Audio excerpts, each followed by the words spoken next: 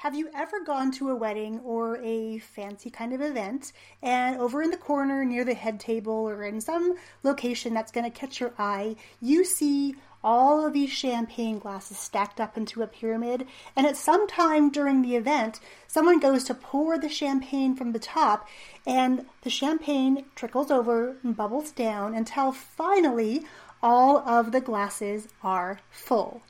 Well, today, here on the podcast, we're going to talk about how your content works the same way. Welcome to the Amplify Your Awesome podcast. I'm your host, Yang Pratt, and I'm here to help you breathe new life into the content you have already created.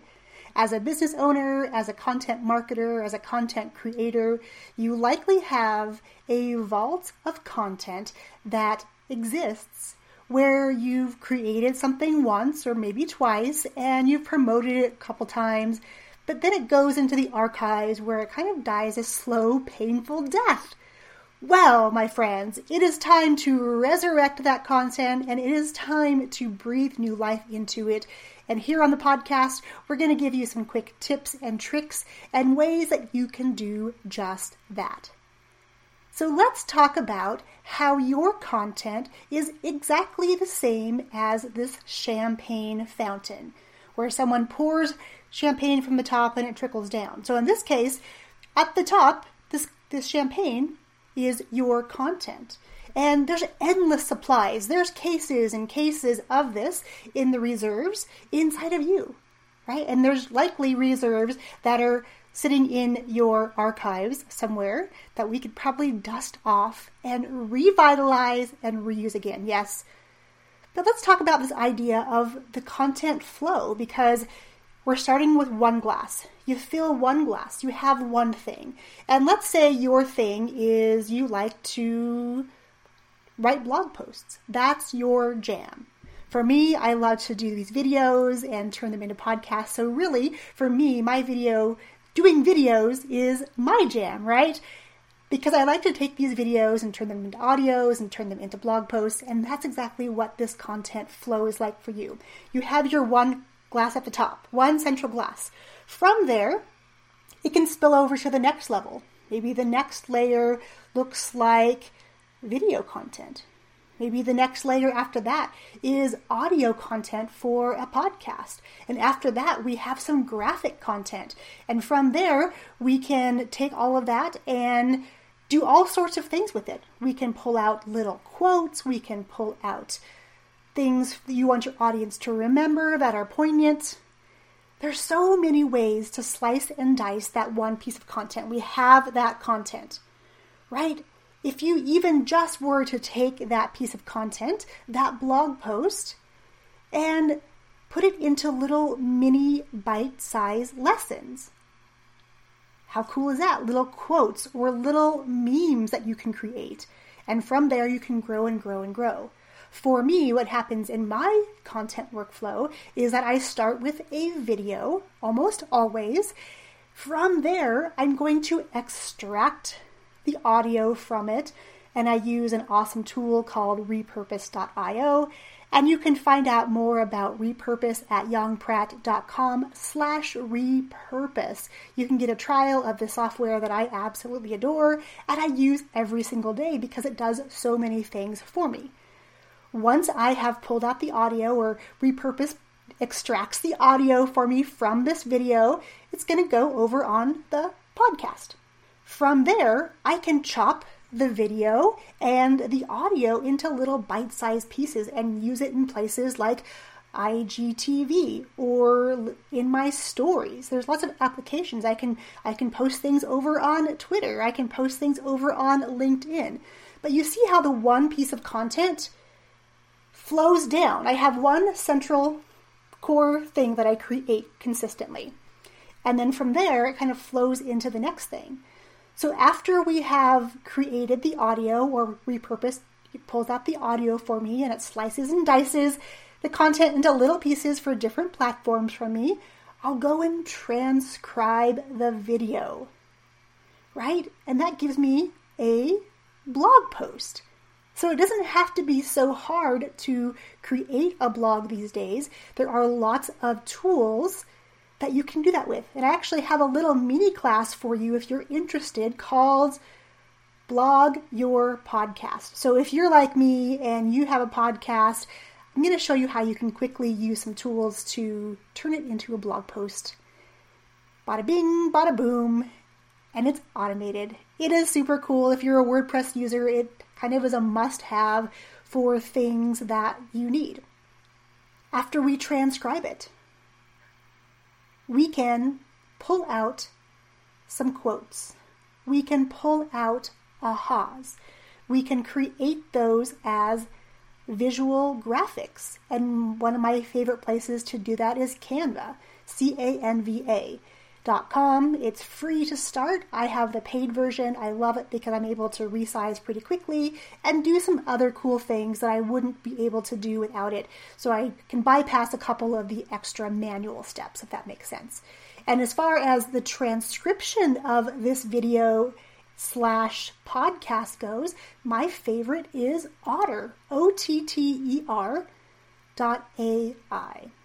It is a real-time transcription service that is free up to 600 minutes a month. I love me some free tools. What about you?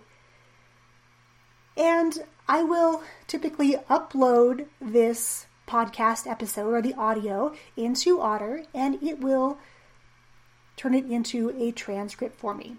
Is it 100% perfect? Absolutely not.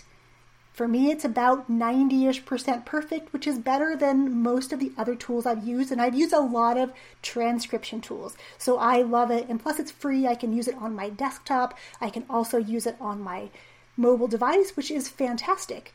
If you aren't already using it, I would definitely recommend that. I use it for lots of things other than content creation. I'm sure you can visualize. We may have to do a podcast episode just on Otter and all the applications, like these little life hacks that you can do with this tool. The other thing that I love about Otter is that when I'm on the go, I can take the app with me and I can speak things into existence, meaning it's talk to text.